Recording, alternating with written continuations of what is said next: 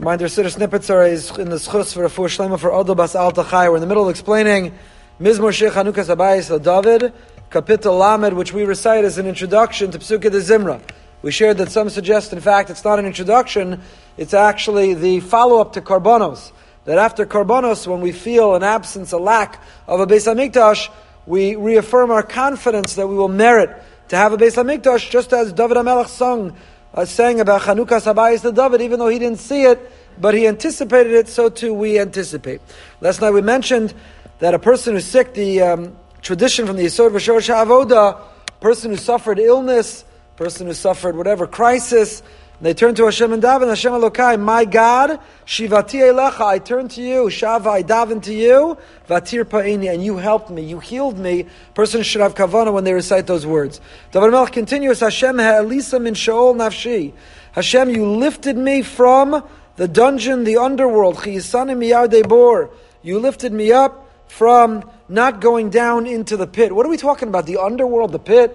Where are we descending to? Where did he lift us out from? So some suggest quite literally it means purgatory. Gehenna means you lifted me out from a destiny of being punished for mistakes, miscalculations, from poor judgment. The Malbim has a magnificent shot. The Malbim says, Sheol nafshi is not Sheol. Sheol means Gehenna. Person could be sent to a Gehenna as a punishment, accountability for mistakes we made. But David HaMelech doesn't say, Hashem, you saved me from Gehenna. He says, Sheol nafshi, the Gehenna of my soul.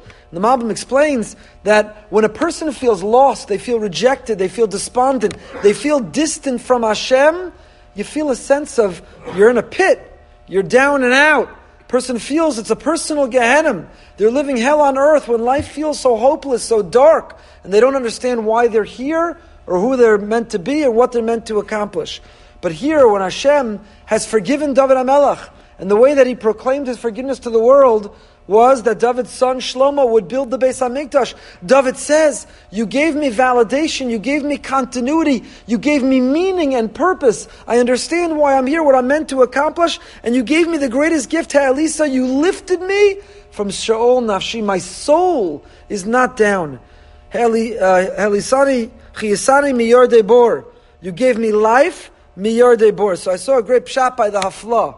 The Hafla says, Chiyisani, you gave me life. What gave me life? What sustained me? What gave me hope? Miyardei bor. By thinking about Yordei bor, by thinking about the day of death, it inspired me to live life. Sometimes by confronting mortality, by thinking how finite life is, we are inspired to embrace life and to live it more richly, more meaningfully. The Gemara Brachos Daf Hey tells us that when we confront our Yetzer Hara, we should confront it and seek to defeat it. But if we're unsuccessful, we think about the day of death, Yom HaMisa. Contemplating Yom HaMisa, thinking about Yordei bor, thinking about what it means to have to confront mortality, Chiyisani, that gives us life. It inspires us to not think life is endless, but to take full advantage. Zamru L'Hashem Chasidav V'hodu L'Zecher Kadsho. Sing to you, Hashem, praises to you, His pious ones. V'hodu, with gratitude L'Zecher Kadsho, gratitude to Hashem, to the remembrance of His holiness. When I think that my soul doesn't have to be defined or limited by mistakes I've made, but I remember that I have access to your holiness, that I'm here for a reason and a purpose, and I have the capacity to lead a sacred life, that I define my life not by the quest for happiness, but for holiness, then Vahodu, we're filled with a sense of gratitude. Gratitude to be tapped for that mission. Gratitude for have that opportunity. Ki rega bi'apo chayim birtzono. Because Kodesh Baruch Hu remains a moment in His anger. But chayim, a lifetime birtzono, we find favor. The Gemara tells us in Brachos Daf Zayin that Bilam knew this rega bi'apo. The Mizmor, David HaMelech describes that Hashem gets angry. There's a moment every day. Just one moment where Hashem's anger flares. There's only one moment where He allows Himself, Kiviyachal, to lose His cool with us, to grow frustrated by our disobedience. Bilam, the Gemara tells us, knew the precise second of the day when Hashem's anger was aroused. Bilam knew, he calculated that, ki rega bi'apo. And Bilam, who tried to prosecute the Jewish people, tried to find fault with us. He tried to impugn us, to incriminate us, to indict us in Hashem's eyes, Davka in that rega, Davka in that exact moment. But he failed to appreciate that a Chaim Birtzono. While that might last a moment, Chaim, forever we find favor with Hashem. Forever. That means to say, some Mefarshim explain, when we get angry, so we're consumed by one emotion at a time. If our anger is flaring at that emotion, we forget our love, our admiration, our loyalty, why we like that person. All we can think about in that moment is our disappointment, our hurt, our anger. When we feel the love and loyalty, we can't imagine ever being angry. Our emotions come independent of one another.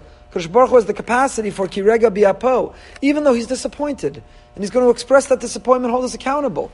But in the same moment that's rega biapo, it's also Chaim Birtzono. He's able to find that balance, and he's able to feel both things simultaneously, and therefore we don't suffer as a result. Ba'erev yalim bechi, v'la boker rina. In the evening one goes to sleep, and we cry, v'la boker rina. But in the morning there's rina. Again, a hint to why we might say this mizmor as part of our introduction to Psukei de Zimra. Ba'erev yalim bechi. We go to sleep at night, in the darkness of night, when Hashem's presence and His providence are hidden from us, and we wonder, what's it all about? What's going to be? How is it going to work out? What's going to happen? In the darkness of night, under the darkness of night, we're filled with doubt and uncertainty and fear. And we wonder. But v'laboker rina, we may have cried through the night, but the morning is filled with rina. The morning is filled with song. It's a fresh opportunity. It's a new day. It's a new beginning. It's pregnant with possibility. And therefore, we turn to Hashem with great excitement and anticipation of the promise of the day, despite whatever it was at the end of the day. And that's why we say, V'ani amarti b'shalvi bal emot liolam. I said in my prosperity, I'll never stumble. Hashem bertzoncha emant b'hariyos histarta fanecha hayisi nifal. You hid your face and I was disappointed. I cried to you and I made supplication. I turned to you and I davened. We'll pick up with this next time. Eilecha Hashem ekra. I'll leave you with the question. Eilecha, we start directing to Hashem, Eilecha. To you, Hashem, I cried, but then immediately we recoil, V'el Hashem Eschanan. Beautiful song. Eilecha Hashem ekra. To you, I davened Hashem. V'el Hashem, but to Hashem Eschanan, I poured out my supplication.